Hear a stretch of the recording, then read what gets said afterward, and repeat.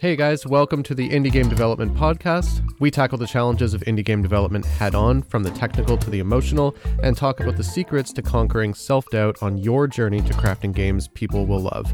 Subscribe so you never miss another episode, and if you haven't already, give us a rating and review so that this podcast gets shared with more people. We'd really appreciate it. I'm Brandon from Sasquatch Bee Studios, and I'm working on a game called Samarado, and this is a really special episode because I'm joined by YouTuber and game developer Goodgis. He has a channel with 128,000 subscribers, and recently he completed a successful Kickstarter for his game Dewdrop Dynasty, where he raised a little over $30,000. All right, let's get right into it. Yeah, so for those people who are listening that don't know anything about Mark or your channel Goodgis, just go ahead and tell us a little bit about who you are and what you do. And don't be afraid to hold back on the bragging, because I'm just going to spoil a little bit here. You've got a YouTube channel. You're freaking killing it, dude. I appreciate it. Yeah, your channel's amazing. It's been growing at lightning speed. It's been really cool to watch. So don't hold back on any of the bragging, any of the numbers, any of that stuff that you want to share is totally cool. Awesome. Well, yeah, as you said, I'm Mark, going Goodgis on the internet, and I'm actually a full-time graphic designer. That's what I do currently as my full-time job. And then on the side, I make videos, game dev-related videos, and I'm currently working on a full-time major game project called Dewdrop Dynasty, which we did a Kickstarter last year, and it got funded. So working hard at that, and that's pretty much it. Just all things creative, just finding new ways to learn and make games. But that's my passion, really. So you said full-time graphic designer. Did I hear you correctly?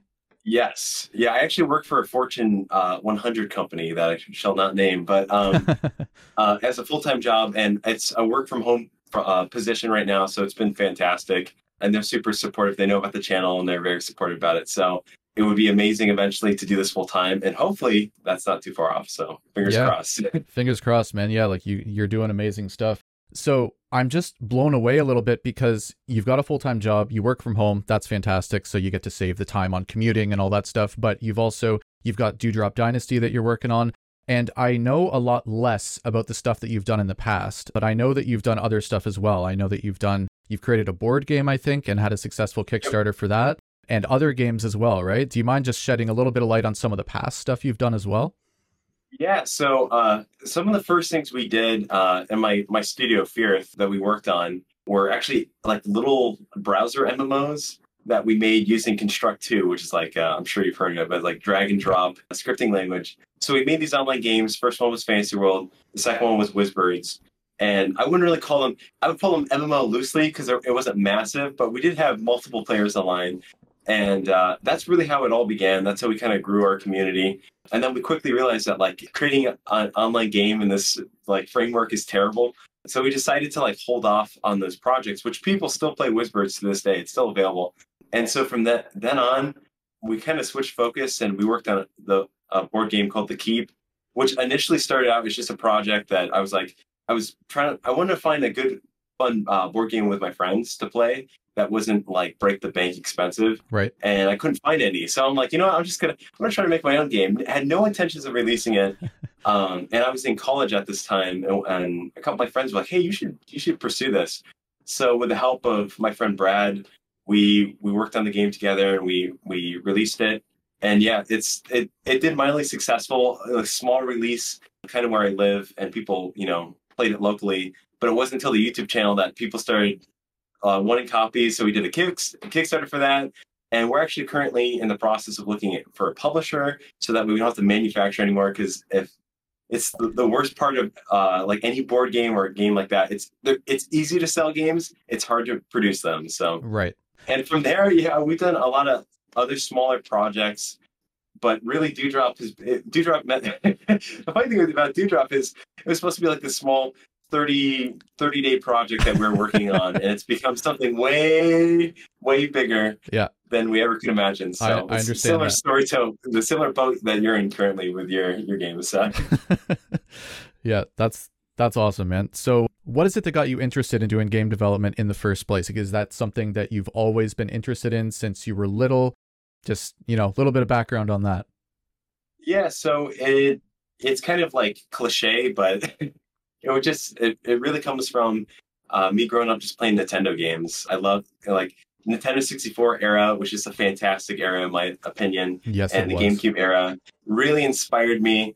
And just as a kid, I've always been a person that wants to figure out, like when I watch a movie or read a book or whatever, I'm always curious, like how do they actually make it? Yep. And it wasn't. It was actually a friend of mine. One day, he told me, he's like, "Hey, you know, you can make video games, right?"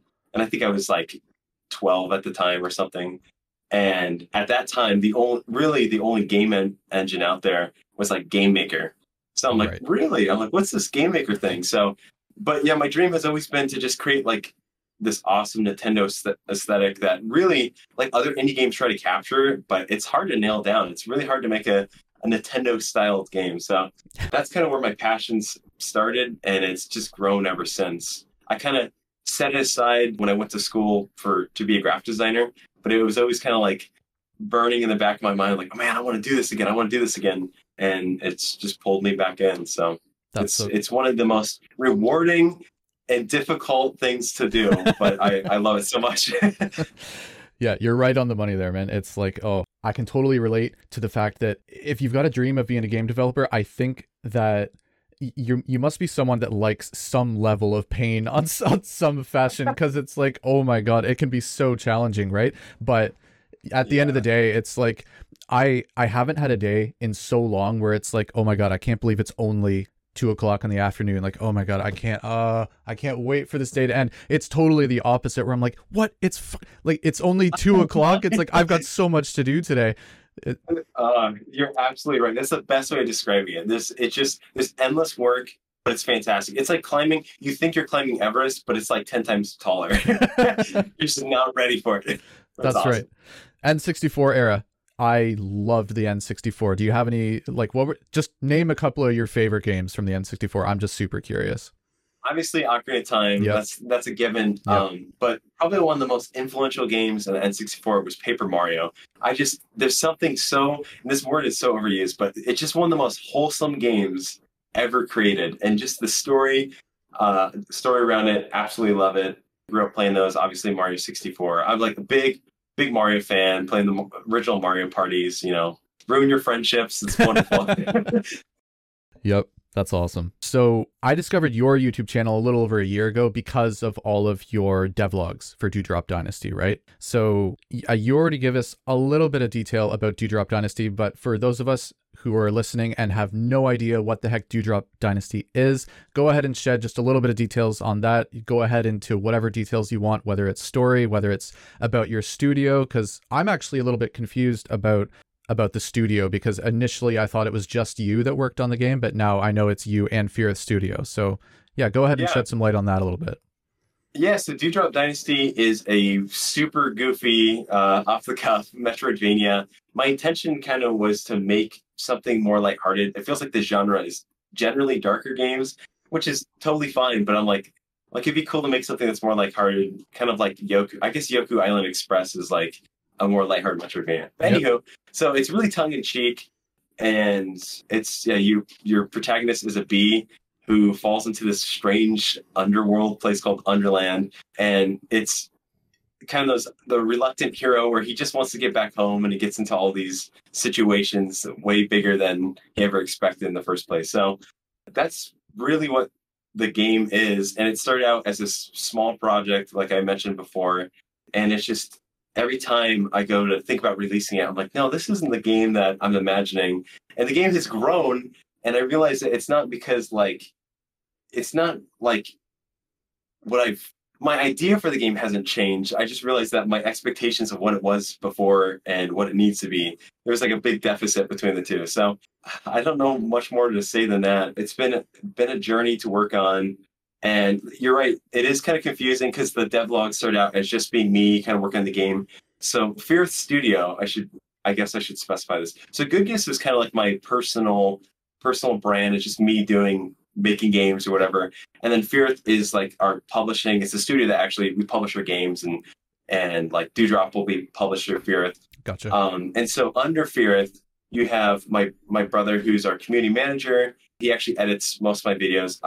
I edited my videos for like the first year and a half, but now he edits all my videos.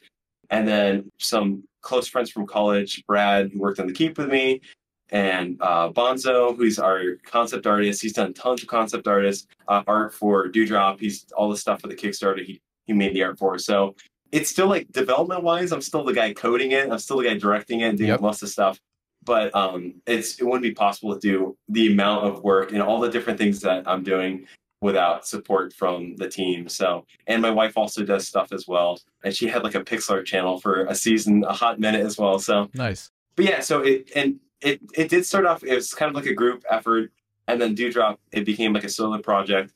But I'm like, there's no way I'm going to get this done in time. So I've really been recruiting the guys. And ever since Kickstarter, even before that, we've just been all working super hard to build out this world. Like how do you build out a world in a Metroidvania? Like, how do you build out these characters and these bosses?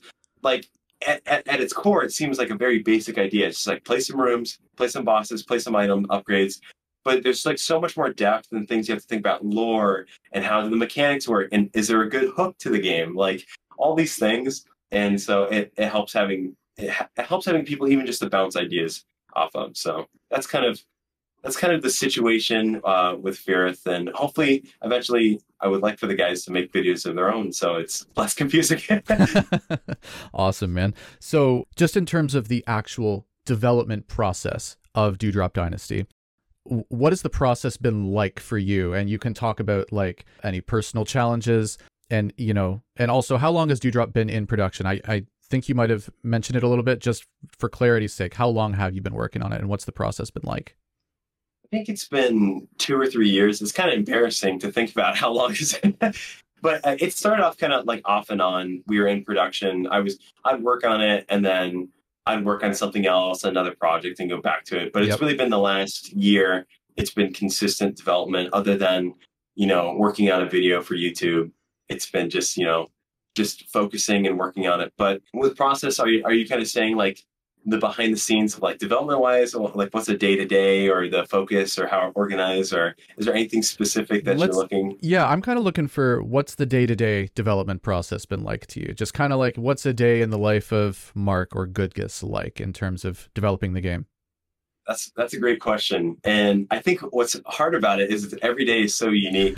Just because I still work full time, it really varies on, workload that I have that day. Some days are great. Some days I'm not busy at all.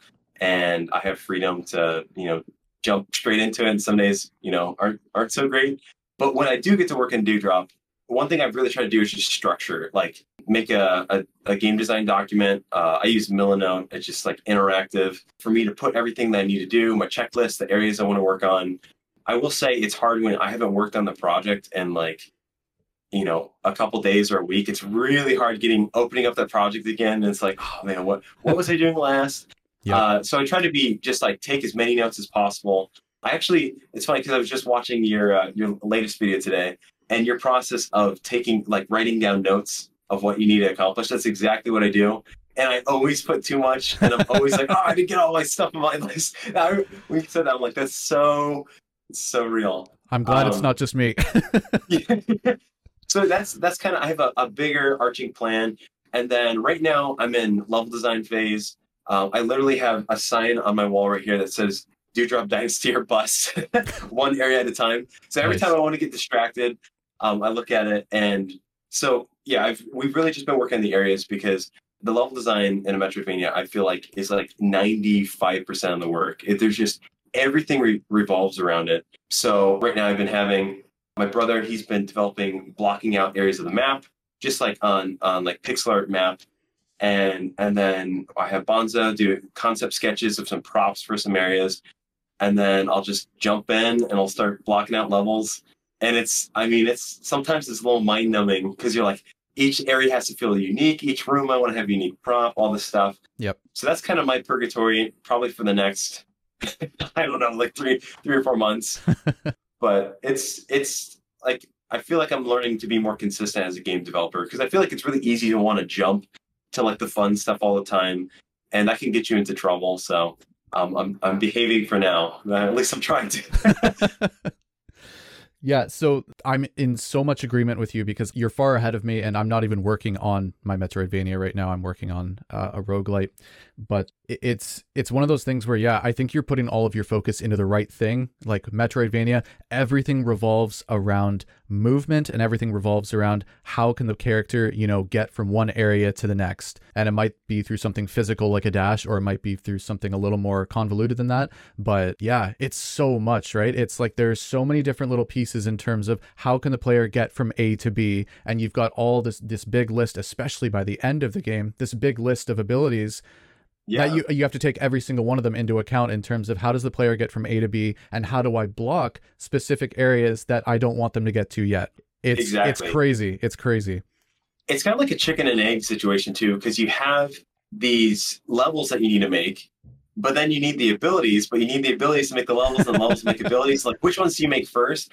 And we've kind of gone back and forth of, we have some abilities made, and then some we're just kind of waiting, because I feel like as you build up the areas, you're like, what if you had this sort of thing? Like, I feel like the areas, especially themed areas, kind of inspire, like if it's a snow location, it's like, oh, maybe you want like a freeze gun or something like, or like, some things come to mind when you're working on it. Yep. So really that's kind of been our new approach, is like design the areas. And then the next pass, what we'll do is like, obviously we're thinking like, okay, maybe you'll get this sort of ability. But then once we get to there, if that ability's not made yet, then we'll play around with it. And we honestly, that's another thing too, is like Metroidvania is like, you want to make them unique. You know, you don't want to be the same thing. And I had like a little bit of an existential crisis. I was like, oh no, like, it's this game does not have a good enough hook and stuff.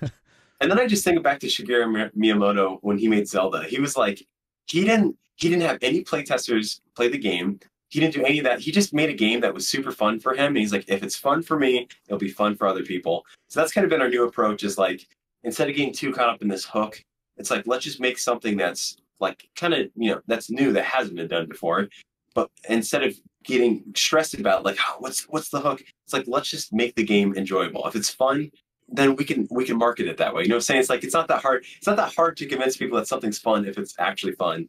Yep. But yeah, it's a challenge. I will say, I don't know why I picked this genre for my first like major release, but I really do enjoy it. I do love exploration games, and I will say over the 3 years of development, I didn't really play Metroidvania games beforehand. I've played them all pretty much now. So, yep, it's really cool to hear you say that, because you don't hear that. At least I haven't heard that a whole lot in terms of not worrying so much about this unique hook. And I've played your game, I've played your demo, sorry, and it's definitely unique in its own ways, right? So I'll go ahead and say that right out of the gate. But in terms of not worrying about revolving the design of the game around something that's marketable, it's like, oh, we need to have this one thing that makes it completely stand out from everything else. And I can't use Hollow Knight as an example for everything, but I reference Hollow Knight a lot just because it did everything that it did so well, right? And yeah. I love Hollow Knight. It's one of my favorite games of all time. But to your point, it didn't really, maybe the art was a little bit new. At least for me it was, but in terms of mechanics, I didn't see anything that I hadn't seen before in that game. There was a little bit of bits and bobs from different things, right? And they freely told, I even saw an interview where they said like, oh yeah, we just stole all our good ideas from other games and kind of mashed them all together, right? It's exactly. Yeah, they did something that they knew worked, and they did it so well, so meticulously well, right? Like everything was so well crafted. So I'm not bashing Hollow Knight. It's just like, yeah, they didn't really worry about having this hook. I would say their story and their art was probably their hook, but in terms of game mechanics, so it's really cool to hear you say that. It sounds like that's kind of the approach that you guys are taking in terms of, again, not making it not unique, but making it just like, I don't want to have to like, let's make this weird thing that now we're going to focus all our marketing around that one thing in the game. And people are going to be like, oh, that thing is so cool. Yeah, it's really hard to do that too. And I feel like if we were going to do that, and kind of new devlogs, I experiment where I talk about amelings and dungeons and things like that. And some of those things may or may not be in the final version of the game. We're, like, our problem early on is we didn't do enough prototyping because we didn't think the project would be this big. Right. So yeah, we there's just like hours and hours we'd spend talking about like, what if we did this? What if we did that? And I'm like, you know what? I'm done. I'm like, really, all I want to make is Zelda, but like side scroller, not Zelda 2, but like Zelda side scroll. And so that's kind of the direction we're taking it now. And you don't have to reinvent the wheel. And I really like you said, even an art style can be a hook. And I think people will see it. Like, I think of my friend Jordan, who released Haiku the Robot. Like, that game is, a lot of people, it's very comparable to Hollow Knight. But people love it because it still has this unique spin. It's just like robots, like Hollow Knights, but with pixel art robots. Yep. And doesn't do anything super radical, but it's a great game because of it. So you don't have to reinvent the wheel, and you have to put your spin on it, And if you don't like it, if you're making something like that has weird like dating sim mechanics in your Metroidvania, like if you want to do that, go for it.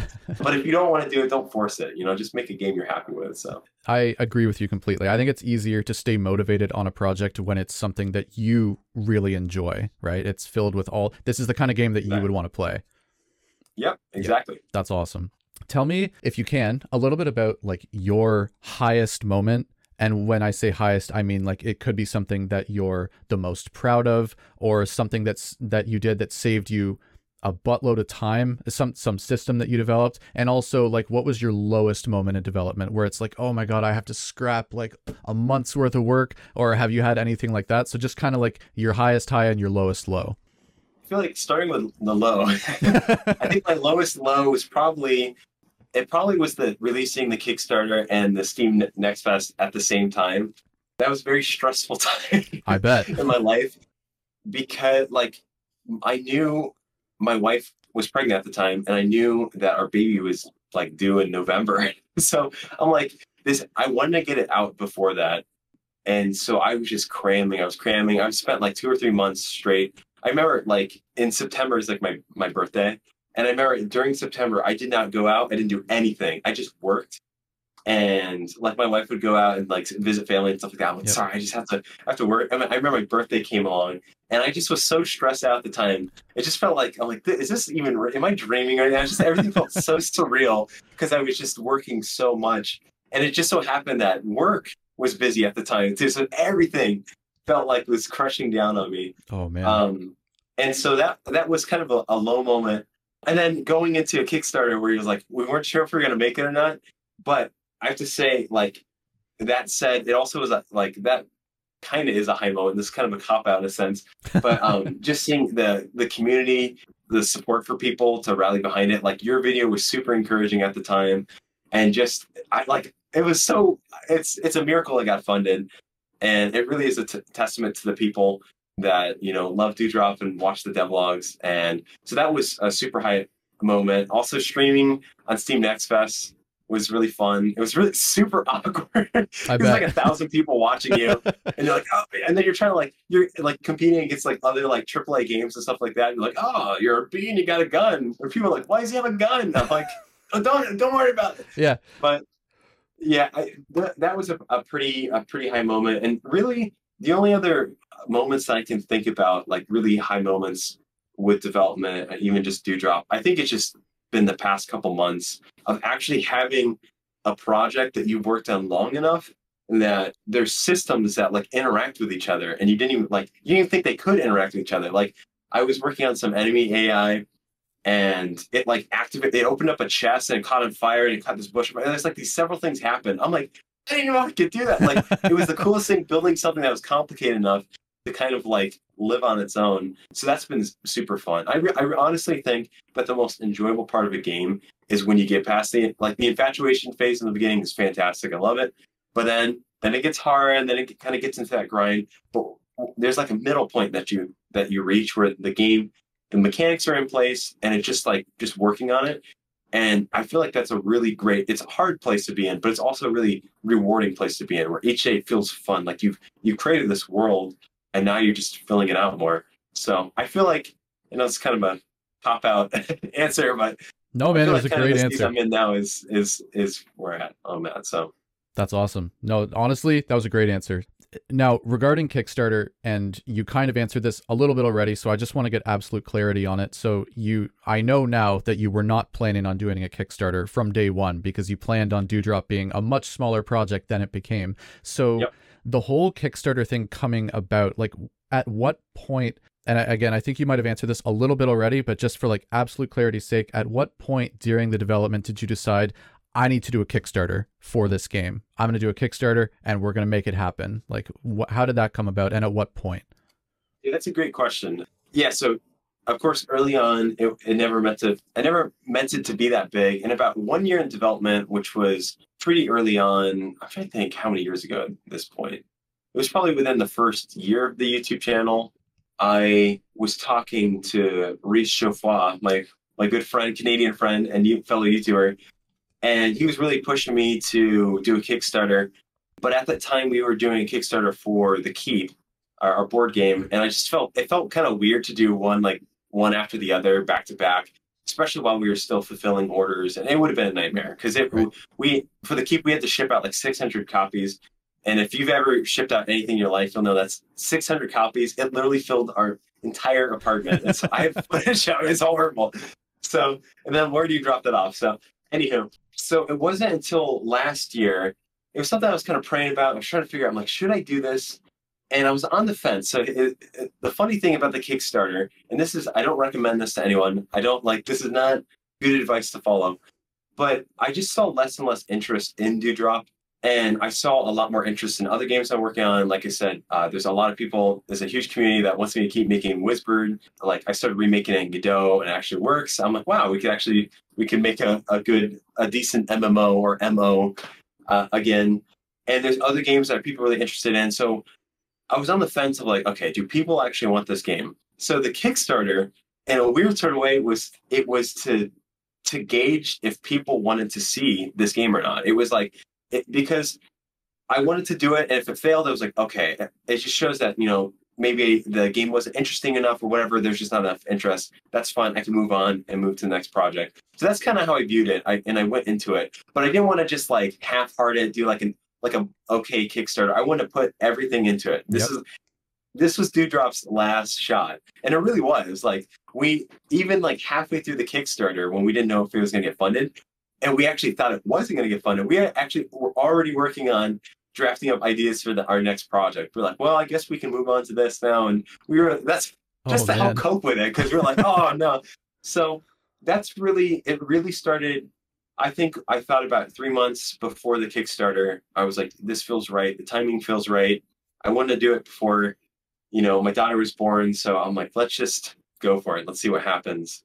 And like I said, the results were very unexpected. At first, it was like super great. And I talked with so many other Kickstarters. I reached out to Jordan Morris, who made Haiku, and he gave me a lot of great feedback on a Kickstarter. I reached out to the developer of The Lone Fungus, Batsy, I think is his name. Yep. Super awesome, super helpful. He gave me so much like information and tips. I reached out to Monster, Sanctuary, like pretty much any roguelike that had been funded successfully in Kickstarter. I reached out, got advice. Reached out to other Kickstarters. I felt really confident that maybe we can hit 100K or something like that. I don't know. I was like lofty ideas at the time. So when we did end up releasing the Kickstarter, I was really shocked, because I was like, man, how are we going to pull through this? So it was an interesting experience, and I think I made a lot of mistakes. I made a lot of mistakes of when I posted it, the timeline of when I posted it. I don't think I had enough, this is a contradiction of what I just said earlier, but I don't think I had enough of a hook at the time or enough content to really sell the idea of it. Because I had a lot of feedback. People were like, this looks like the most generic Metroidvania. I'm like, and it does. Like, I get what they're saying. So I think even though I try to take as much time and research, you can never do enough research. You can never like make your page, you could always improve your page and do things. And I think also timing it with the Steam Next Fest, I really thought that the Steam Next Fest and people checking out the Steam page would like convert to sales on Kickstarter. I think it converted to like 10 sales on Kickstarter. So that's like, I don't know if that's specifically just in my case or just in general. I think people on Steam Next Fest are ready to buy something. They don't necessarily want to back something. So that was, It was just a major learning experience. And then, it honestly came down to the community. And like I said, we know how that turned out. So like I said, I feel like I did everything wrong. And the only reason that I was spared is because of how amazing my YouTube community is and how passionate people are for the game. So, yep. So you were successful. But it was obviously very, very stressful. And there was a lot of points where I was following how it was going, and I was kind of like, oh my God, like I'm not sure it's going to make it. Right. Like it was kind of like, I was like, holy shit. Like, I wonder if he's got like a trick up his sleeve kind of thing. And so, you know, all of that stress and everything, I think I probably know the answer, but I want to hear it from you anyways. Like, would you do it again? Was it worth it? I think it was a great learning experience. I think Kickstarter is also a great platform. We've had a lot of success with, like, when we did the Keep Kickstarter, it was like we asked for $10,000 and we raised almost 40. So it was like, it's very different. Then again, we made mistakes on that too, which we could have done better. So I don't regret it for the fact that it got it out there, it got it in people's hands. There was a demo for people to play. It put it out there. We gauged interest from it. Now, would I cram like that again? That's I'm not intending to. So right. It was such a stressful time, and when you cram, you're really not you're not being as productive as you think you are. You're just like a zombie at that point. And I didn't stay up all night. I'm a firm believer of never pulling overnighters. Like, even in college, I never got up early for stuff for overnighters. I'm like, no, if I'm just going to accept my grade for what it is. Yep. And that's always worked out in my part because I just was well rested. I need my 8 hours of sleep. So, but yeah, I think I learned so many valuable lessons from it. And I don't know if I feel like I would do Kickstarter again, but I know a lot more on what would succeed. Like, Kickstarter is already harder for video games. Me personally, I think it's harder for video games. Or if you do something, it's got to look beautiful. Like, right. It doesn't even if you don't have an idea, if you just have beautiful art, people are like, oh, this is amazing. And the one thing that Dewdrop has is very deceptively simple looking graphics. Like, people are like, oh, I can make that. And I think that's why a lot of kids like it, and a lot of people respond well to it, because it's very inspiring. It's like, oh, I can make a game like that. Whereas if it was like, you know, like Hollow Knight, like, most people like can't make art like Hollow Knight. You're just like, how do you do that? Like, take my money, you know what I'm saying? So there's a lot of factors. I think if I were to do it all over again, I would I would think graphics first. You have to think about how you're trying to sell it. And obviously has been more of like a passion project than it has been a business like endeavor, I guess. Right. It's a terrible idea, but we'll see how it ends. See how it turns out. So the feedback that you got, and that would be hard to take, right? That you said you got feedback saying this is the most like generic looking Metroidvania that I've ever seen.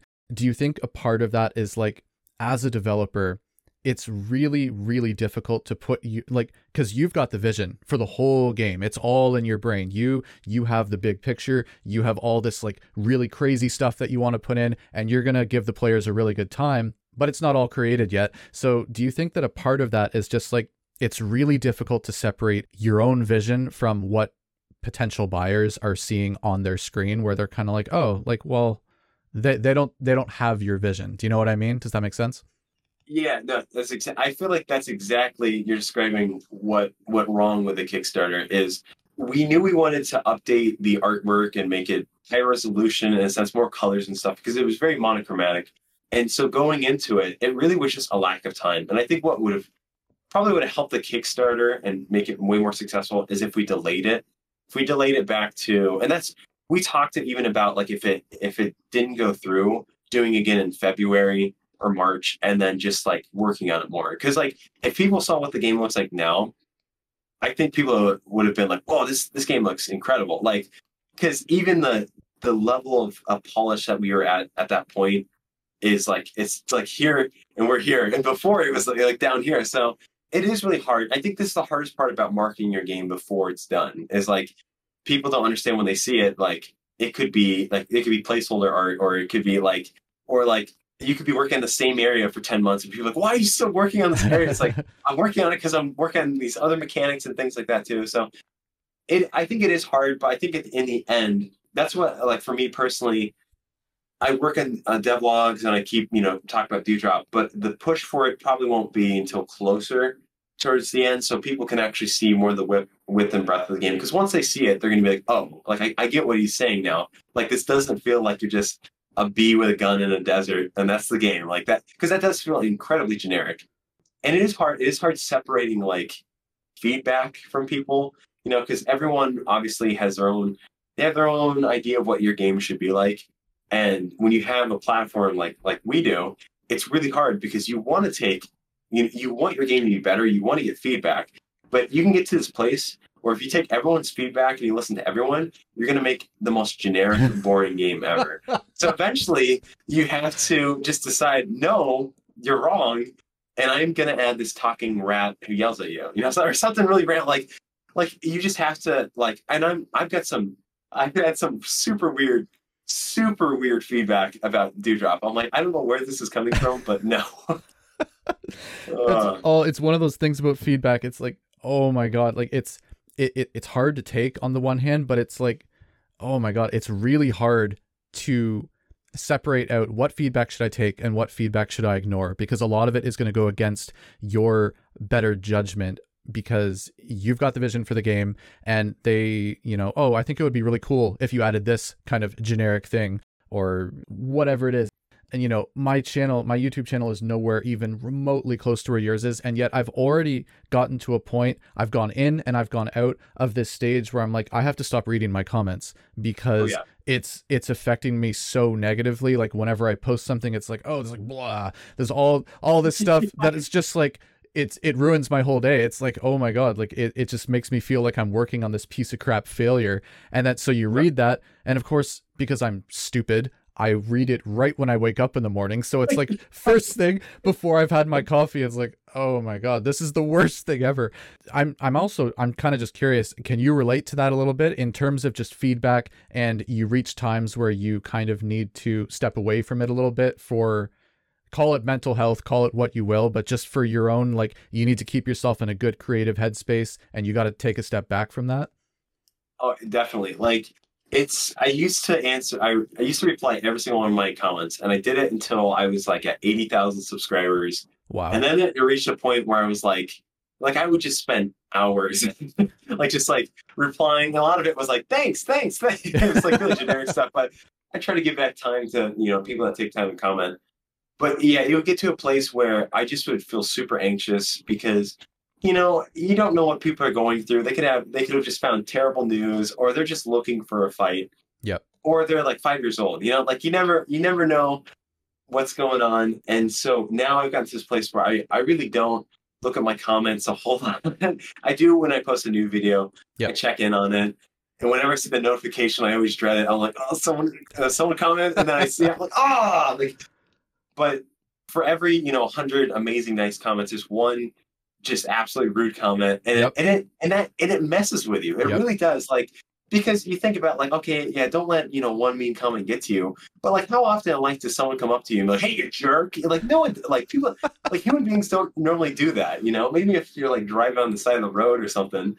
But I don't know. It's very strange. But I noticed that I start to get very paralyzed the more I read comments, and it makes me not want to work on the game. It makes me get into this perfectionism. This game's got to sell this many copies and this and that. And really my mindset is, ultimately, I'm making this game for myself. If I'm not happy with it, then that's who I'm making this game for. And regardless of how it does, it doesn't change anything. It's only a bad game if you release it when it's unfinished. There's an author said that. It's only a bad book if you release it too soon, and so I could make it, people could hate this game, and it could be the community could be so let down, but just relieving yourself of those expectations that people have, because people will write stuff and it's very sweet, but they're like, oh, this game's gonna be better than Hollow Knight. I'm like, guys, don't say that's it's not even comparable. And I know people are just being nice and people are really excited about it and they're looking forward to it.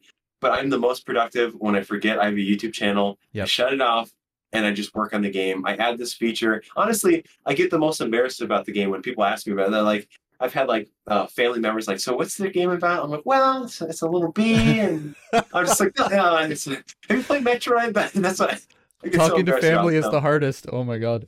Oh, it's I want to melt sometimes. Yep. But I appreciate the support. So. Yep, for sure. It's just you end up having family members that don't really get it, So yeah, just about this comments thing, I'm so and I know I'm kind of off topic a little bit here, so we'll get back on track in just a second, but In terms of productivity, you said something that really sparked something with me. And I actually think, I don't know what the quote is. I don't remember it word for word, but I think it was Steve Jobs that said something about like the most productive business owner, and I think in this case, you could sub in artist or creator or game developer, is someone that knows how to say no, right? And Yeah. I kind of take it as like, I want to reply to every single email that I get. And I don't get like that many at this point. I can only imagine when I'm at the stage that you're at, when I have 100,000 subscribers, like, oh my God, the amount of emails that must come in. So thank you for reading mine and agreeing to this interview, because I'm like, it's one of those things where I'm sure you probably can't read every single thing that you get. And if you take comments into that, it's like, oh my God, if you view every comment as like, yeah, I read every single one of my comments. I reply to every single one of my comments. That's so much time out of your day and so much mental energy that it's taking away from you. I feel like it feels like busy work to me. And I don't want to say things that are going to put off any of my subscribers or any of your subscribers, because the comments are always appreciated. 99 out of 100 of them are always like really beautiful and really appreciated comments. But this whole expectation, when I put it on myself of I have to reply to every single one of them, that would take me several hours, like every single time I post a video. And I post 2 videos a week. Like that would be quite a lot, right? And for you get, I don't even know, probably I have to imagine hundreds and hundreds of comments, if not over 1,000 comments on each of your videos that do really well. Are you of a similar mind in terms of like especially you've got this full-time job, right? So it's like if you're working on Dewdrop Dynasty, being distracted by comments and text messages and answering people on Discord and checking your email and all of this freaking busy work that is not you working on your game. And it doesn't mean that we don't appreciate people reaching out to us, but it's like email is busy work. Discord is busy work. It's not even work. It's like the community building. It's important, and it's one of the most enjoyable aspects for me. It's not quote unquote, it's not work, right? It's like work for me is sitting down, programming stuff, making levels, all of that stuff. Are you kind of, I'm just wondering, are you kind of a similar mind with all of this? Absolutely. It is frustrating because at the end of the day, you have to work on the game, and the game itself takes forever. You know, like you could spend a whole day just to get a menu done or something. Yep. And it's like, but before you can do any of that, there's this over here and this over there. And there's a fear too that like if you don't reply to your comments, if you don't do this or that people aren't gonna like you, they're not gonna want to engage. I realized I was getting caught up in that. But I mean, like if you had, even if you had 500 people walk up to you and be like, hey, how's it going? And they're asking you questions, like in person, you'd be like, I'm sorry guys, one at a time, raise hands, get in the line. You know what I'm saying? Like, it's so much. And someone said, it was an inspirational speaker said that even though you have enough room in your calendar, you don't always have enough room in your soul, like they're just eventually just sucks energy from you. Yep. And like you said, like it's one of the most rewarding parts of just talking to people. Yes, like it is. I don't even like anyone on my Discord can message me. Like I didn't make it so you can't message me. People message me all the time, random stuff. But I feel like that's part of why I have this platform in this space, is to be a part of the community and to encourage. A lot of times it's kids, and I'm just trying to encourage them to do game dev, pursue being creative, and just being an encourager. But when it comes down to it, it's like you have to work on this game. It's like you can't make videos, work, and make games and reply to all stuff and emails and stuff. It's just too much. So really, what it's gotten down to is like I've really stepped away from commenting. And it's actually my brother also goes through the emails, and he's like, hey, you should check out this one. So because a lot of times it's just spam. It's like I've gotten Raid Out Legends has reached out like 10 times. I'm like, no, I'm not working with you. And like, so it's stuff like that. So it's finding, if you can, it's finding definitely ways to delegate that to people. And we have like on my Discord, we have amazing moderators and community. And that's what the Fear team is super helpful with that, because I can pop in, say hello, chat, but I'm not worried about, growing that, managing this and doing that. And really the more you can delegate so you just have the time to develop is critical. It's the most valuable thing you can possibly do. So awesome. For sure. Awesome. Cool. So speaking of comments and YouTube and all of this stuff, I have questions about YouTube because like I said, you're absolutely killing it. You've got a lot of success on YouTube. And I think right now, I checked just a couple of days ago, your channel currently has like a little over 120,000 subscribers, I think. Correct me if I'm wrong, please. Do you think, as a game developer specifically, do you think it's important to have a YouTube channel to find success in game development? I do think it's, whether it's YouTube, whether it's Twitter, whatever platform it is, I think if you want to sell your game and you're not, pitching it to a publisher, or even if you want to pitch it to a publisher, I think it's vital. Like, I think it's the only reason, like 3 years ago, I was just a guy sitting on a computer making games. I was like, I'm no different than I am today, but I have a following of people that love and support the channel and what I'm doing. And it's very surreal. Actually, I don't feel any different, you know what I'm saying? But with that now, Thomas Brush has a great video on this too. I think it was his 300,000 subscriber video. I love that. He was talking about how that super candid. I love how honest he was, and just how having that community, it's more valuable than anything else, because no matter what you do, you have people that are there to support you. Yep. Now, not everyone's going to be interested, and I have people that subscribe to me because of the board game stuff, and people subscribe to me as the free software stuff, and all this different things. So not everyone's going to support you what you're doing, but it's better to have a community that supports you and no product than a product and no one who knows who you are. And it's hard too. It's hard if you're just getting started. I don't know if I recommend it, because I think you should just have fun making games. I think you should just make games, learn. But if you are committed to, you want to sell your game and release it, I would try to jump on the YouTube bandwagon while you can, because who knows how long this train's going to last. That's my mindset. Is I kind of think like the early indie titles. So you have like Braid and Binding of Isaac, and these games that they got deals with Microsoft. There's really these unique situations. And then they had these connections, and that's how indie games became really popular. Yep. And it feels like the new way is through social media. It's like people just making like TikToks, or they're on Twitter. I've heard of games that just got like a bunch of followers on Twitter, just posting screenshots. Then they sold it and they're super successful. Wow. Or YouTube. Like, you don't, like, the sad thing is, and this isn't something that should be abused, but I feel like even if you had a big following and you made a terrible game, people are still going to support you. Please don't do that, But it's at this place where, and I've heard of people in the industry, they're like, no, you don't understand. It's like, this is you, that doesn't happen. Even in the industry, like, people don't support you like that, like they would on a YouTube channel. So if you can, it's a hard journey. And I feel like it's survivor bias too. Like, anytime you have something super successful, of course there's reasons why things grow, but like at the same time, if people just don't like you, then your channel's not going to grow. And that sounds really mean, but like, if you're making something, if that's not what people are interested in, or maybe it's too niche, or maybe people just don't know about it, there's a million reasons why it might not grow. Right. But you'll never know unless you try. So I remember seeing Pontypants, when he hit 10,000 subscribers, I'm like, oh, I could do this. And I just started making videos, and I never would have thought it would have gotten as big as it has. And it's actually incredibly surreal to like be here now. And it's very strange, to be honest. So yeah, because that's the perfect segue into my next question, because starting a YouTube channel is notoriously really, really difficult, especially the beginning stages. It's like you're doing so much work for no money. To give you some context, and I'm going to be a little bit selfish here because I've got you on camera and I want to like soak up as much of your wisdom as I can, because I have published, I think, over 80 videos since I started YouTube. And I got to tell you, like, I'm very proud of the fact that we hit over 5,000 subscribers. That was a really, really exciting number for us.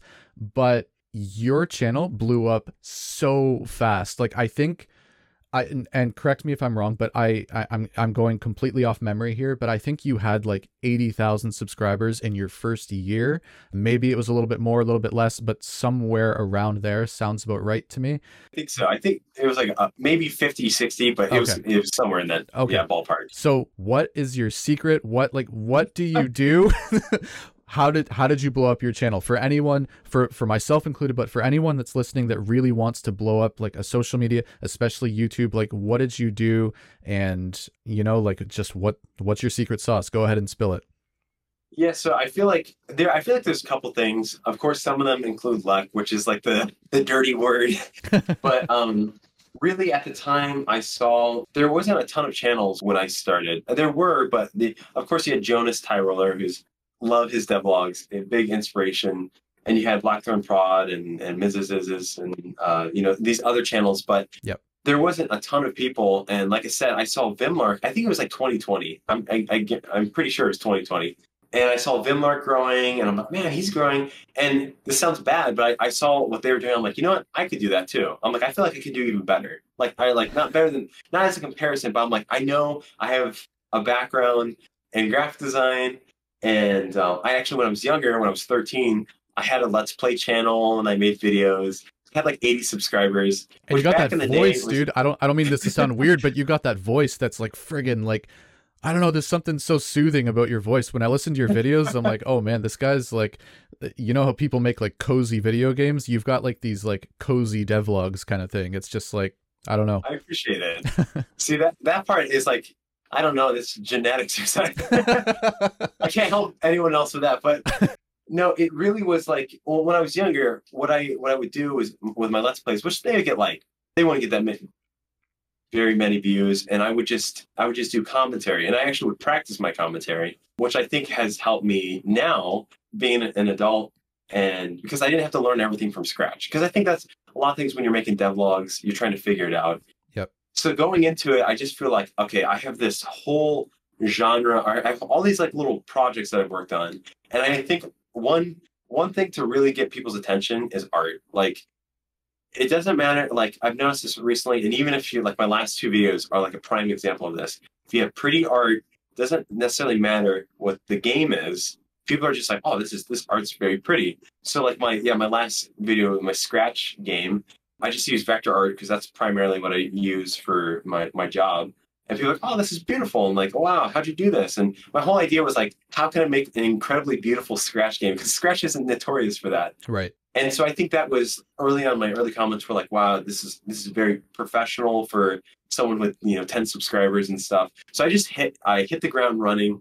And even with editing, my first video is terrible, by the way. It's like me monotone, I'm like, oh, hey, God. Yeah, I was like, because that was like the style of videos at the time. It was like, I think what Bargy described it well, that like devlogs back in the day were just like people talking monotone and showing like them outside and glimpses of rivers, and there's like lo-fi music and stuff. So it really it started out from that. My first video, my Dewdrop devlog I remember I hit 50 subscribers within like a week of just posting that video. And I was like, for me, I'm like, 50 subscribers.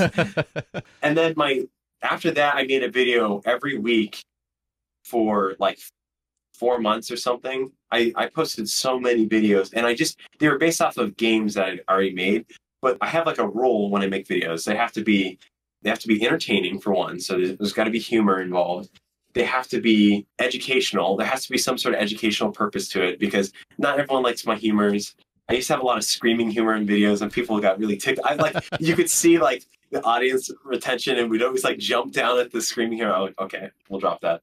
So you want to have something educational for the people that are interested in programming or whatever. And the last thing, and this is the most important thing ever, is you have to tell a story. Like, people just love storytelling. I watch YouTube channels of just like guys walking in the woods, and they're like, the camera's horrible, and they're just telling about their childhood and stuff like that.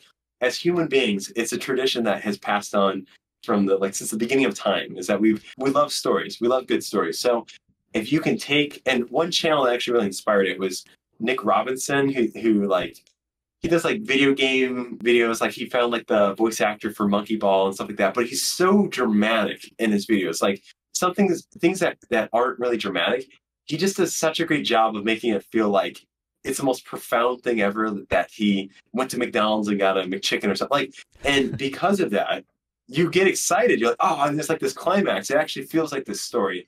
So I feel like the combination of having an art background and editing, my brother also like self-taught editor, but he was like into film. So it was like a no-brainer after a while to have him switch over and edit. I think those really helped me grow early on. But there were seasons, because there's I feel like only recently have I had significant growth compared to like some of my other friends on YouTube who just like, they got they would get like 20,000 subscribers in a month, which is absolutely insane. Like, I don't know, like, like Polymars, like, how'd you do it? So I never had anything super viral, but it was just really consistent. And I tried one thing is just experimenting, seeing what people like.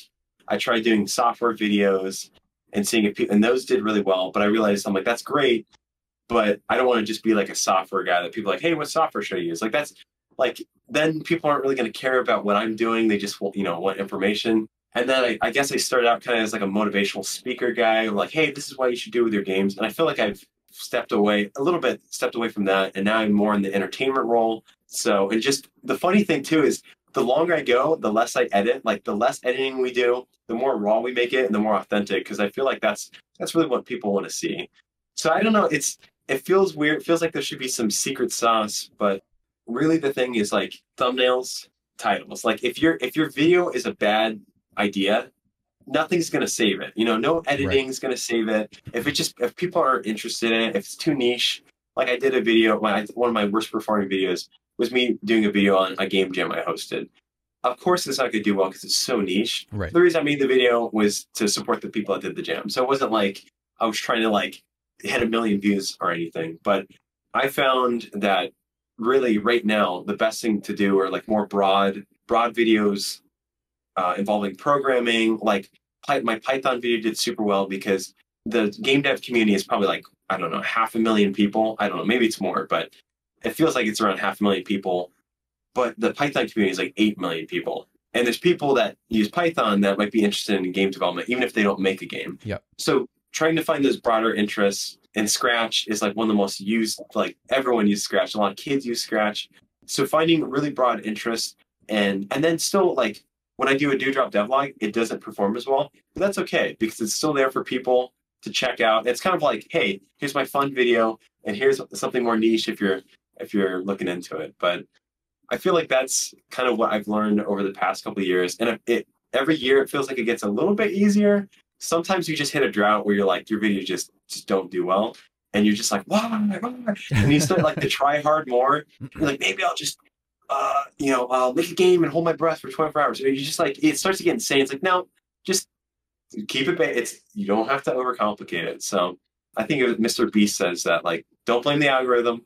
There's ways to solve it. Maybe what you're doing is too niche. Maybe it's too broad. And just keep experimenting until you find that. And once you find it, keep like jumping on it. Like that's what Polymars does such a great job. He finds a niche and then he just keeps sticking with it. And he's grown so much. His second channel is like, it's not bigger than his first channel, but it's getting there. I was actually, if you saw me looking down, it's because I was taking notes.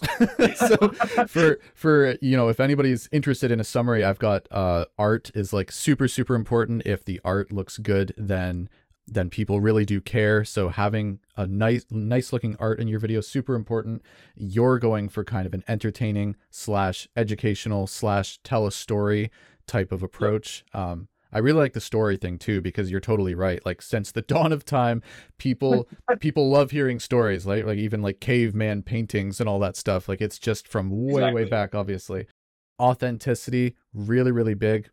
I'm finding even with myself now too, like my wife has always done the editing for the videos where you see me on camera. That's always been her. I do the tutorials because she doesn't know code, so it would be really hard for her to be able to like piece it all together, right? Yeah. But that isn't as much work for me. That's pretty easy to do. But the Monday stuff, the editing's gotten a little bit easier, I think, and I'm doing a little bit more ad-libbing because it's like or not ad-libbing, like I'm just going a little bit less on the script because authenticity I'm noticing seems to be really, really important, and I'm noticing it. I'm having more fun when I'm doing that. I notice that, performance seems to be doing a little bit better when I do that, so I can vouch for that as well. And obviously thumbnail and title and broad interests. So thank you for that. I was jotting notes down while you were talking.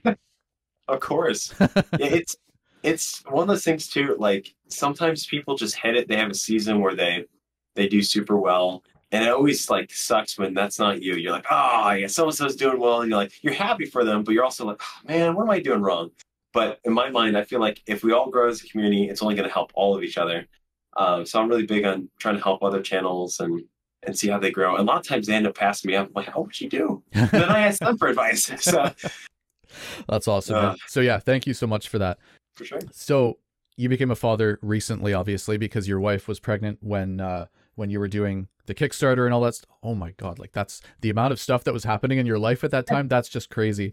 So I'm just curious, and I wasn't even sure when I did a just for context for the people that are listening, I did send you questions in advance, but I didn't even know when I prepared these questions that you had a full-time job. So like, holy friggin' crap. Like you're balancing YouTube, you're balancing game development, you've got a new family, right? Like you've obviously been married for a while, but now you've got a kid and you've got a full-time job. Like, how are you balancing everything? Like, just how do you do it?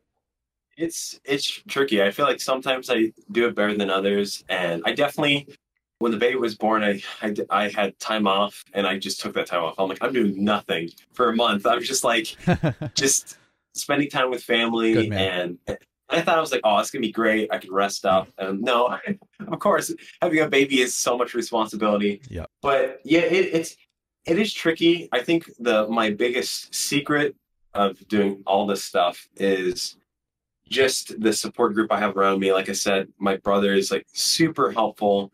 He's really goes behind the scenes, but he just helps his job is to make my life as easy as possible. And doing that, it just has allowed me to actually have time to work on it. And I will say it's very hard having my daughter's like, she's almost 7 months now. And she's just at an adorable phase, but she's the cutest, most amazing distraction ever. Cause I'm just sitting here working and she's talking. I'm like, ah. and so it's a new learning curve. It's like, my wife and I are talking about like, okay, how can we have times where it's like, okay, I gotta hide in another room, put on headphones. So it's canceling headphones, like forget about me for a couple hours so I can work. And there is this sense of guilt, especially with working home, of like, oh, I need to be spending time with my family. Obviously, like that's such a privilege that most people didn't, like my parents never had that privilege of, you know, being able to be at home all the time. Like my dad was always busy working and stuff. Yep. So sometimes I forget that. I'm like, no, it's okay. And I actually had a friend of mine who owns a design agency, and he told me, he's like, you're going to need a separate space to kind of protect that so you don't fight guilt all the time. So I'm kind of in this like in between of like, it's working for now, but I'm definitely looking into like, I don't know, working from a coffee shop or something, getting out so I have more time to just focus. Because I'm not a person, I can't sit down and work for 30 minutes. Like I need at least 3 hours. Give me 3 hours. Perfect. Yep. Otherwise, if you're going to interrupt me like every 5 seconds, or if I got emails every 5 seconds, like whatever, that's fine. But I can't get into like deep work because it just pulls you out every couple of seconds. So honestly, I don't recommend people to do all this juggling, this juggling routine, but it's surprisingly has worked out for now. And it's really motivating me to, you know, finish Dewdrop, continue to grow the channel, and hopefully be able to go full time here soon. So it's just, if you know, one, I guess 2 things to focus on: the channel and game development. But because it's a lot, and it is frustrating when you have work piled on work, and then you have to do the stuff that you don't want to do. Yep. And that takes the most time. You're like, oh, it's so aggravating. So we'll see how it turns out. I guess Dewdrop will be the sign of how successful that is, but I guess it's working out. So. Yeah. It's like you're pulling the words right out of my brain. Like my wife, Nikki, she is like, it's so weird the way that she works. She works all over the house and she works in like tiny little bursts. And I don't freaking understand. Like, how do you do that? How do you work for like 20 minutes here, 20 minutes there? And then, take a little break and read a book. And then, I need hours. I have actually found, even though I'm really comfortable in my office here and it's private and it's quiet, like being at home while my son's off at school during the day, but my daughter is home, I have to go to the library a couple of days a week just to like get some really good game development time in. And it's like, I'm not nearly as comfortable there, and I don't have 2 monitors there. I'm just bringing my laptop and I'm under the fluorescent light, but it's like, oh, I've got like, I can be here for like 6 hours and just like plug in and friggin' get crap done. You know what I mean? So yeah, I think it's even just like, it's funny. My brother's been trying a new thing where he edits outside, like with no internet. So he has all the footage and stuff ready. And just, it's because you have less distractions. You can't be like, oh, I need to check my email. I need to play a game. I need to do this. Like you just have to work. Yep. And that's kind of like a wonderful, it's kind of stinks, but it's kind of a wonderful thing too, because it's like, all right, no excuses, get to work, let's focus. But it's honestly, it's a challenge. I like major respect to the people that just like, I don't know. I don't know how you would balance it going full time. I feel like the best people, the best opportunity if you want to start doing game dev, do it while you're young, do it while you're in school or something. Yep. Because it just life gets so much harder. There's a GDC talk where someone said, once you have kids, it's hard mode. So game development is hard mode, but Yep. I love doing it. If it takes a little bit longer, that's okay. It's at this point, in my perspective, it's not a matter of like if I'll release a game, it's just a matter of when. And if it takes a little bit longer because of it, that's okay. I'd rather have a family that I get to spend time with instead of like killing myself to like work all the time. So at that point, it's not worth it. So yes, that's awesome, man. So just to kind of wrap up a little bit on like, well, we've been talking about YouTube channels, which I think kind of is in the topic of marketing a little bit. And I don't really think that a lot of game developers think that they can just make a game and it'll just sell. Like, I think everyone knows somewhere deep in the recesses of their brain that you have to market to sell a game. But I don't know if it's like so deep in there for some people that they just kind of ignore it. And they're like, oh, that's either the really crappy part of game development that I don't want to do, or it's the scary part that I don't want to have to look at. It's like kind of, it's like over here and you're just not going to look at it. I'm going to program all day and I'm going to ignore the marketing side of things. At least I can say that from experience because I've been doing this for a long time and I've only recently started really putting my stuff out there, starting the YouTube and doing all that stuff. It used to be like, I'm going to make a game in secret. I'm going to make a game in private. And then one day I'm just going to like burst out and it's going to be such a great game that it's going to do like really well. So I was in that headspace for a while. So I think I understand a lot of people that are in that mindset. So I'm just curious, from someone like yourself, someone that I think has a lot more experience than I do in this industry and has a lot more experience than a lot of the people that are probably listening. What are your thoughts on that? And also, just for you personally, how much of your time do you spend on like developing the game versus building your audience? that's a great point, because it is, I feel like we do separate them out, but they're almost like go hand in hand. And we live in a weird, amazing world where you can get money by talking about the game you're developing. You know what I'm saying? That's what devlogs kind of are. It's like, hey, Yep. this is the product I want to sell and watch me make it. And people are like, sweet, here's money for, for watching, from ad sponsorships, all this stuff. And it's really weird, but it's a tricky thing because in the past we've done projects where, we've made stuff and we put it out there. And if nobody knows about it, then it doesn't matter if it's the best game ever. If no one knows about it, they can't support it. They can't do anything about it. And there's something about when releasing a game or whatever, a book, whatever you're working on, that there's this like momentum. You want it to kind of snowball. You want to build up so much momentum and hype for this game that when it comes out, it just kind of continues to go. And otherwise, it'll just flatline. And that's not good either. So yeah, early on, I think I was in the same mindset too. I was like, we'll just, if we build it, they will come. And it didn't happen, like no one showed up.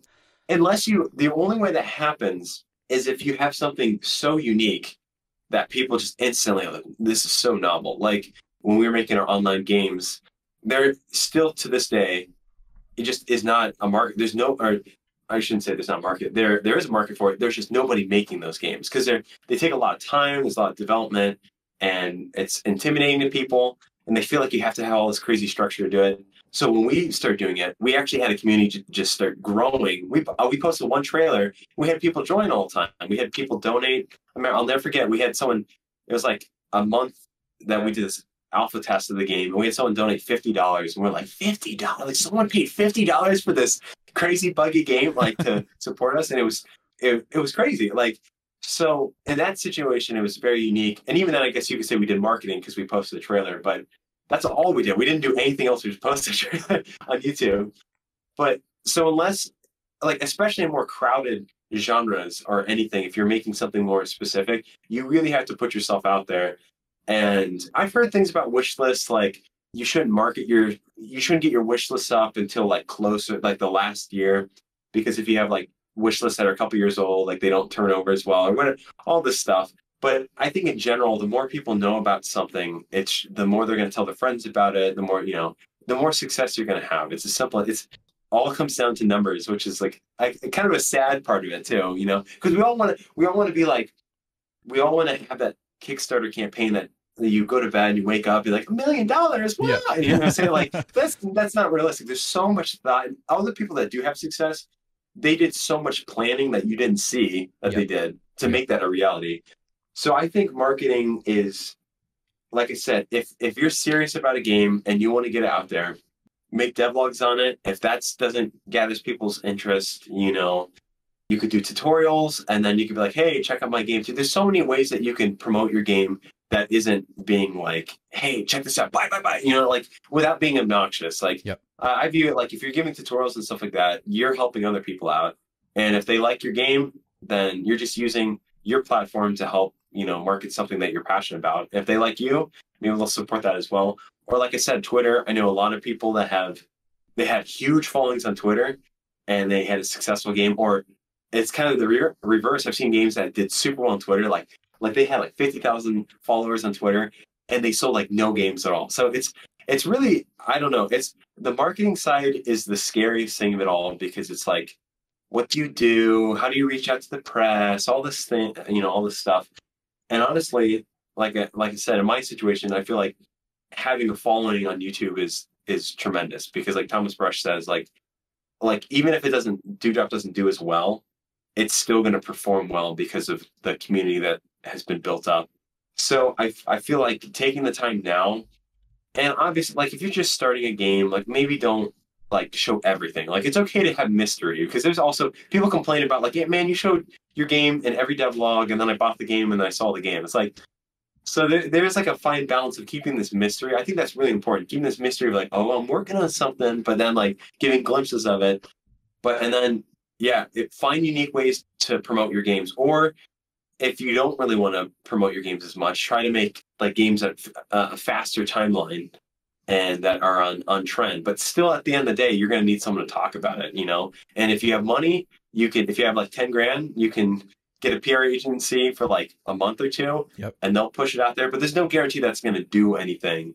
It could be the difference between you selling stuff or not, or whatever. So it's definitely an unfun journey of any business person, and something I'm very grateful that I work in a marketing department, and like even though I'm a designer, like I have some of the marketing background to help with that. But honestly, the only difference between you and a marketer is they spent more time learning about it than you have. So if you start reading up on it, it's not so bad, It becomes kind of this natural thing, I've noticed. And the way I look at it is on my channel, whether it's tutorials or whether it's the videos, I call them talking head videos, where it's just me in front of the camera, either telling my story or giving the best advice that I possibly have to offer. I'm trying to give people value of some sort, right? Like every video, I'm trying to give people value of some sort. And then I'm giving them a lot, and it's kind of like, all right, I can be a little bit selfish here. I can do a little plug for my game or for whatever it is. And I do notice I felt really cringy and really weird when I was first doing it. Like, oh yeah, wishlist the game and drop a like on this video and subscribe. And there's so many calls to actions that you got to do, right? You got to do the YouTube ones and the game ones. And if you've got other stuff on the side, a lot of people end up creating courses and stuff like that. And they'll drop calls to actions for that. And it's like, it just, for me at least, it starts to feel natural, and you can kind of you can do it. You can tell people about it. You don't feel weird about it. And then you move on and you keep giving them value kind of stuff. Exactly. Yeah. It is hard. I still struggle with it today. Like, I'm like, oh, I guess I should promote this thing. And then people are like, wow, it's funny because it's at a point now where people yell at me if I don't promote something. They're like, I didn't know this came out. Why didn't you tell me? I'm like, I didn't want to bother you.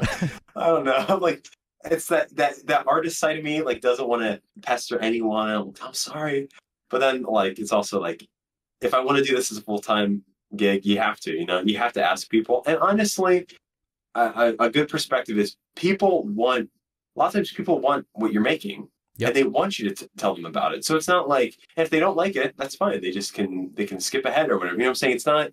You're not hurting anyone's feelings by showing them something that they maybe you are, but if they don't like it, they don't have to buy it. It's as simple as that. If they don't want to Exactly. support you or whatever, it's completely on them. But there could be someone who's specifically looking for the game you're making and be so happy that you told them about it. So Yep. it's, if you think of it that way, you're doing people a favor. So Yeah. That's a really healthy mindset to have, I think. And I think a lot of people could benefit from thinking that way. So that's awesome. Thank you for sharing that. Regarding wish lists for your game, do you have like an ultimate goal for what you're hoping your wish list count to be by the time that you release the game? And I don't want to ask you like, what is your wish list count right now, unless you're comfortable saying that, but I understand if you're not. So if not, are you anywhere near your realistic goal? Like what is like the top level that you think is kind of achievable? Not like a million wish lists, right? Because I think a lot of, you know what I mean? So yeah, go ahead. Yeah, so of course, everyone says the magic number is like around 10K. So that was my initial goal, and we're like at 9,000. So I'm almost at that goal, and that's not bad for like not really promoting the game that much as we could be. Right. But really, I would like to get it moving on now. Now that we've almost hit that much, I would like to get it obviously to like 20,000. I feel like that's a comfortable number. I mean, your game could still flop at 20,000. I know people that had 100,000 wish lists and their game made like less than $100,000. So it's all comes down to how you get them. If it's just, people are uninterested, and that was a really rare situation, but so that's kind of my goal. But like I said, I've kind of been waiting closer to release to actually start pushing it. Steam Next Fest, fantastic. If you don't have a YouTube channel, it's the best way to get wish lists. I think we got like 3,000 wish lists just from that. Nice. So it's a really great way to get, people to check out the game. And honestly, I feel like I could get more wish lists faster if I was better at promoting, but I need to update. It's all the things you got to update this. I need to update the Steam page. There's so much needs to happen before we even get to that point. Yep. But you'll probably be seeing a lot of annoying posts about it closer to the release. But that's kind of where I'm at. And I feel like if you're, it's some people say it's like 12 to 7,000 is like the magic number. I would like to hit like 15 or 20 to be safe. I think that's what Jonas, maybe Jonas really had like 40. I can't remember. I think he had like 20 or 40,000. I don't know how much he had. 20 is popping into my head, but I'm going off of memory as well. I think 20 sounds right. So I feel like that's a pretty safe number. I think that's more wish list than most games would have. Yeah. But that's also very unique. Like to get 20,000 people to wish list your game, like that's pretty intense. Like if you think about, even if 10% of the people subscribe to me would wish list, which I feel like is still kind of a high percentage. Yeah. It's still a lot. So yeah, I would say there's a great chart. Can't think of the guy's name, but there's this great chart, this guy on Twitter who talks about game design, and he has this whole like spreadsheet, like graph of like, hey, this is how many wish lists you should have, and here's what you should kind of price your game, and all these really helpful things on Steam. But obviously, I have no idea if any things are true or not, because I haven't released anything yet. So take everything I'm saying with a grain of salt. And if Dewdrop's successful, then this is your number one resource for education right here. So I have not checked. So I'm curious, if you go to Steam and you go to like top wish listed games and you filter by indie game, is your game on that list yet? Because if it's not, I know it's got to be close. I have no idea. I didn't even know that was a thing. So I'll have to check that. Because I don't know if you're familiar with Lost Relic Games' YouTube channel, but so I really love his stuff. He's got a great channel. And he did a video pretty recently where and it looked like it's the kind of thing that could be faked, but he's not that kind of guy. He's a really authentic guy. Yeah. So he was just playing random games on there, and then he stumbled across his own, and you could see the genuine like shock, and also like he's really happy, obviously, right? So and he was a little bit cryptic about it, but he said, to give you guys a bit of a context in terms of what it takes to get to this list, 5 digits. So you've got to be like, you got to be really, really close. It sounds like if you pass 10,000, you'll be on that. I think it is a finite list. Like when you're on the page, it looks like it goes on forever and ever and ever, but it doesn't. It has an end. My guess is 250, the top 250, but don't quote me on that. I'm not sure, but I was just curious about that. Look into it. Hey, I learned something new. All right. So regarding you personally, like you've been working on Dewdrop for a long time now. That's, like and I don't mean that in a bad way. I mean that in the best sense of like, holy friggin' crap, that's like a long time to work on one thing and be like, I gotta keep going, right? Like there's always that pull of other projects that can be so much more exciting because of the infatuation stage. So what keeps you motivated to keep working on Dewdrop? I'm sure that Kickstarter helps a bit, but like what else is keeping you motivated to keep on working so hard to get this game done? Yeah, that's another great question. Yeah, Kickstarter, obviously, the financial or just like the integrity as a man to finish this game for people that paid for it, obviously, is high on my list. Yep. But even before that, oddly enough, when we started working with a composer, Peter, he like just working with him and starting to pay for tracks. Normally, I'm not a type of person. If I buy something, I don't normally have attachments to it. Like, oh, I wasted $100 on this thing. I don't have attachments. I'm like, all right, I spent the money, move on. Like, I don't think about it too much. But there was something about having a composer work on the game that made it feel like, oh, this is actually a real game. Like it went from me being like some guy just making a game and whatever to I'm working with a agency to produce an OST for the game. And I'm like, this is an actual game. So that was a huge boost of motivation. And every time we get a track from Peter, it's just like, oh, it just gets me super excited to continue to work on the game. And also the community, because I used to be the guy, I would work on a project 2 weeks, move on. Like every 2 weeks, I would just do that and move on and perpetually just make cool prototypes and that's it. Yep. But seeing how excited people get about, a project and, getting fan art all the time. People like, oh man, I can't wait. What's this guy? And, like people ask about the lore of the game and it makes you excited because I've always been one that I love to create experiences. I feel like that's kind of my calling in life is just to create great experiences for people, whether it be like videos or whether it be games or whatever it is. Yep. So creating an experience for them, it makes me excited because I'm like, oh, they have no idea and I'm going to do this, I'm going to do that. So I think having a community, like I said earlier, it can be discouraging because it's like, oh man, I got to make this great. But it's also incredibly motivating because it's great working on something that people are waiting for, and they're patiently waiting for it. And so that really, helps me stay motivated. But the days when I'm not motivated, like I'm not feeling super inspired, I just think of what the advice that Sakurai gave on his YouTube channel, and that's just do it. Like you have to work. Like my college professor used to tell me in design school, like you don't get paid to be inspired. You just have to make stuff. Yep. And I think if people are new to art or new to game development or creating and they haven't done freelance or they really haven't done art for money where you have a deadline, you have all this stuff, it's easy to just kind of flake out about things like, oh, I don't feel like doing this or whatever. But once you realize like, no, I don't care if I don't have them inspired, like your body knows how to create, even if you're not feeling up to it. Yep. And you can code, you can do all this stuff. It's just, you're the one that's just kind of holding yourself back. So getting past that and knowing that you can do that, you don't have to feel inspired. There's times I do feel inspired, but it's less often than you think. And it's mostly just me, like, it's almost like a day-to-day job. It's like, all right, I'm going to work in this today. Oh, this is fun. But I'm not like, oh, this is the most profound experience. So I think that's kind of an illusion of it. I think it's important early on to have that excitement. Otherwise, you would just get bored and never make games ever again. So when you don't have motivation, plow through. But other than that, just, dig deep. That's another Thomas Brush video is where he talks about imagine, playing Switch with your friends, like, hey, you want to play my game? It's here on the Switch. Or just imagine some scenario with family or friends where they're playing something that you created and how good that would feel to actually finish it, regardless of what it makes, the profit, whatever that, money, obviously we need money to pay the bills. We need money to continue to do what we're doing. Yep. That's such an important part. And I think a lot of times people think it's taboo to make money in game devs. Like, you don't understand, I can't do this for free. Or at least if I do, it's going to take a long time. So yeah, I don't know. It's finding this balance of imagining the success. I'm doing this. I'll be able to accomplish this. And then I can say I made a board game. And I can always say that I made a board game. If I gave up, and there's times I wanted to, it was hard. If I gave up, I could never say that I made a board game.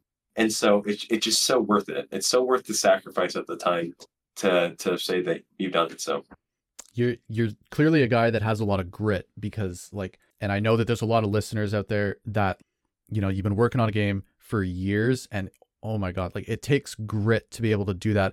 And there's a quote that I heard on actually a podcast called The Mindset Mentor that I listened to. And it has nothing to do with game development, but it's all about getting you in the right headspace, getting you in the right mindset to like get stuff done and like create the life that you want to create for yourself, right? And regardless of what it is that you want to do. And he said something that really inspired me, which was action breeds more action and inaction breeds more inaction. So I'm wondering if for you, it's like on those days where it's like, oh, you're like, I don't want to, I don't feel like going down or wherever it is. For me, it's downstairs. I don't feel like going downstairs and working on the game today. That sounds like the worst thing. And, you know, and that is the reality of days some of the time. But it's like often when I'm having those thoughts, it's not when I'm in my office working on the game. It's never when I'm in here actually working on the game. It's when I'm upstairs, I'm sitting on the couch, or I'm watching an episode of TV or something, and I'm like, I don't want to go do work. I want to do more of what I'm doing right now, which is nothing, right? Yeah, exactly. Yeah, I feel like you nail it on the head, because soon as you're like, once you actually get into the groove of it, you're like, oh, this is so much fun. Like, it's like, there's sometimes it can be like, okay, this is repetitive. Come on, let's move on. But for the most part, when you're actually doing the thing, you enjoy it. But it's the convincing yourself that you're going to do it. And that's something I've been struggling recently. I took a couple of vacation days, and coming back, it's just like, it's like, oh, I gotta work. It really is. And like, people ask me like, how do you create all the time? How do you do this all the time? I'm like, that's literally what I do. That's my hobby. And if you create all the time, it gets easier to create all the time. Yeah. And when you don't create all the time, it's easier not to create. Exactly what you said. So it does get easier. And the best time I feel like for development is when you're on a roll. You just keep doing, you have a rhythm. And every time I worked on MMOs, it's never been like, oh, I have to work on that. It's always been like, oh man, I can't wait. Because it's like my favorite genre to work on, really. But then it's like, oh, what we said in the beginning is like the whole day passes and you're like, what happened? All I did was program one thing and it's like midnight. What happened? So and the funny thing, no one talks about this either. Like when you have programming that's so fun and so addicting, that is kind of scary too, because then you start to get depressed because then you're so obsessed about like programming all the time. That, oh, it's so fun that you're not going out, you're not like showering enough, and you're not seeing people and feeling like the nature, like, and so that's hard because then you're like addictive and you're talking with your friends like, oh yeah, my game, and so there's like this fine. I feel like you don't want to be obsessive, you don't want to be lazy, but you have to find this middle ground, and that is the work. Like the middle ground is always the hardest road because it takes balance and and it's easy just to topple on either side instead of just stay in the middle. So, but if you can do it, balance creates consistency, and you'll actually finish something. I'm friggin' writing that down, man. Balance creates consistency. That's freaking amazing. So you're full of wisdom, dude. Like I just want to pull out as much of you for as I possibly can. But regarding people who are just starting out, and like everyone on YouTube, everyone everywhere loves to talk about how hard game development is, right? And I think part of that's pride, and it's like because it is a lot to learn. And once you get to that stage where you've learned enough to be able to create a game, it's really cool. It's like, holy crap, like I can actually program something and stuff is happening on my screen when I pick up my controller. Like that's mind blowing. But for people who are just starting out, what advice would you give them? Just broad, overall, generic, just big advice. What would you give them? Yeah, I feel like you don't listen to people on Quora telling you can't make an online game or what. Like I hate that so much, and I don't even like to throw around the word that much. But like I can't stand it when people are like, "Oh, you can't do this genre. It's so, how hard it is. You're gonna have all this money." Like, but the problem is, it's like, okay, if someone wants to make an FPS game, if they're super passionate about making a photorealistic FPS game, let them do it. If you're starting out and that's what you want to do, it doesn't make sense for you to learn how to make maze games. I get it. It's complicated, but you will learn more by struggling and trying to create this game and going on this path than you will by just like following some tutorials on something that you don't care about. Like it's just a proven fact. They found this even with language. Like the most effective way of learning another language, not programming language, but like Spanish or French or whatever, is by doing an activity that's fun for you. So if you hate flashcards, don't do flashcards because it's not gonna help you. And the same is for programming. So like I said, what really got me into wanting to make games is, Nintendo, and also playing RuneScape as a kid. And I'm like, oh, it'd be so cool to make your own online game, all this stuff. And that's actually making online games is what's got me into making, Metroidvanias and board games and all these other things, because I learned so much from it. And it took me years to figure out. Like, I was 13 trying to figure out networking, and I couldn't figure it out. I'm like, all right, well, I'll give up for now, and I'll try again next year. Yep. And I did that for like 10 years until I finally, I'm like, oh, this is so easy. Like, but my brain just wasn't developed enough for me to understand it.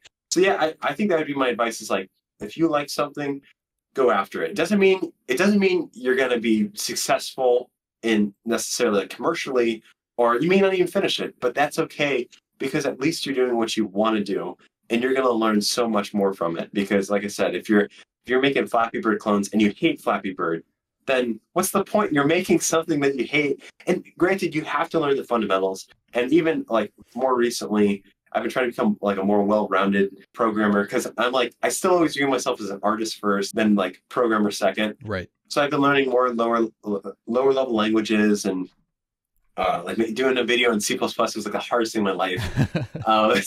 It's so difficult. But I'm making these more simple games again because they actually sound fun for me now. Like, now it seems fun to make a Snake type game or a Pong or whatever. Like, but if you don't want to do that right away, just obviously pursue what you're passionate about, and you're going to find you're going to go a lot further.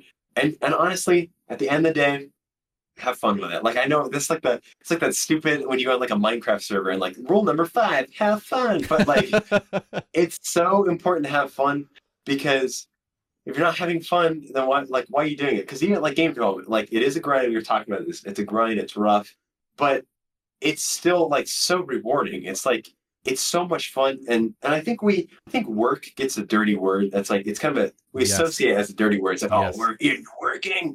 But working is fun. Like solving a puzzle, or like working on a puzzle, and you're frustrated, like, ah. And once you solve it, you feel so good about yourself. Like, that's work. But how come we're like, oh, that's fine, but no, actual work is bad. So understand that working and getting frustrated and having your low moments and high moments, like, it's okay. It's still fun. And I can't stand it when there's books. People write books about how to have fun, or like how to make games fun. I'm like, this is something that all humans should know how to do. Like, you don't need a degree. And it's actually it's a reason that a lot of Japanese video game developers, they don't hire people who are developers. They just hire, like, I just saw some video that this lady at Capcom, she's a game designer, and she had a degree in economics, but they hired her because she just was passionate about making games. She knew nothing about game development, but she's a great designer because she's passionate about it. And she, like I said, people know what's fun and people know what's boring. So have fun with it, enjoy the game. And if the game's fun for you, it's hopefully going to be fun for other people. I imagine that there's at least 1,000 people on this planet that will find something similar enjoyable as it is. So I guess that would be my two big takeaways for beginners. So that's awesome, man. Well, thank you for sharing that so much. And before we kind of wrap this thing up, I just want to open it up to you. If there's anything specific on your mind that you want to share with anybody, feel free. Or if you got nothing, that's totally cool. Yeah, I guess my last thing I will say is the game dev community is wonderful. Like, on YouTube, there's so many people here that are encouraging you. Like, this channel, like, giving you good advice, and there's so many people that give their time and their energy because they love it and they're passionate about it. And so this is a great place to be. And make sure that you connect with people on, Discord servers, just get in community with people that are doing this, because it can be tough sometimes. Sometimes the people around you may not support it or not know, they think it's weird. Like, I've been very fortunate that my family has been very supportive of all this. And, but, you could be in a place where, you're a kid and your family thinks it's dumb. So it's important for you to, find that community. And also, if you do have success, my cousin said this to me when I was becoming a designer. He took me under his wing and he taught me a lot of things. And when you find success, and whether it's your game or YouTube channel, it's important that you pass that on to the next generation, that you help bring others up. Because like I said earlier, it's like, we're all in this together. It's like raising the water level. We're all boats. Like, when you raise the water level, all of us rise up together. As cheesy as that sounds. I love that, man. That's awesome. Yeah. So that's support each other, and don't don't write mean comments on our channel. I gotta tell you, man, like you've got this like really amazing positive energy about you. Like it's been such a pleasure talking with you. I really appreciate you. Really appreciate you taking the time. I just want to take a quick second to tell everybody, like, first off, I have played Dewdrop Dynasty. I have played the demo. It's so juicy. Like it's really like, don't let what you see in the demo, and I see behind the scenes stuff because I am a Kickstarter. I help support, so I get to see all the little goodies that come in my inbox, right? And there's so much amazing stuff that I don't think a lot of it's been shown on your YouTube, and like not yet. Okay, yeah. So there you go. So there's so much really cool stuff with this game in the works. Go and wishlist the game. It's Dewdrop Dynasty. Go wishlist it on Steam. It's going to be such an amazing game. I saw the potential. The demo was fantastic. And yeah, I just wanted to take a moment to promote your channel as well. It's Goodgis, Goodgis. For those of you on the podcast that aren't going to see the description, go ahead and subscribe and go ahead and wishlist the game because it's going to be absolutely incredible. I appreciate it. Thank you so much for having me on. It's always a pleasure. All right, man. It was great talking with you. If you love this episode and you haven't already left a rating and review, please consider doing that now. It really helps the podcast grow and reach more awesome people like yourself. Thank you so much.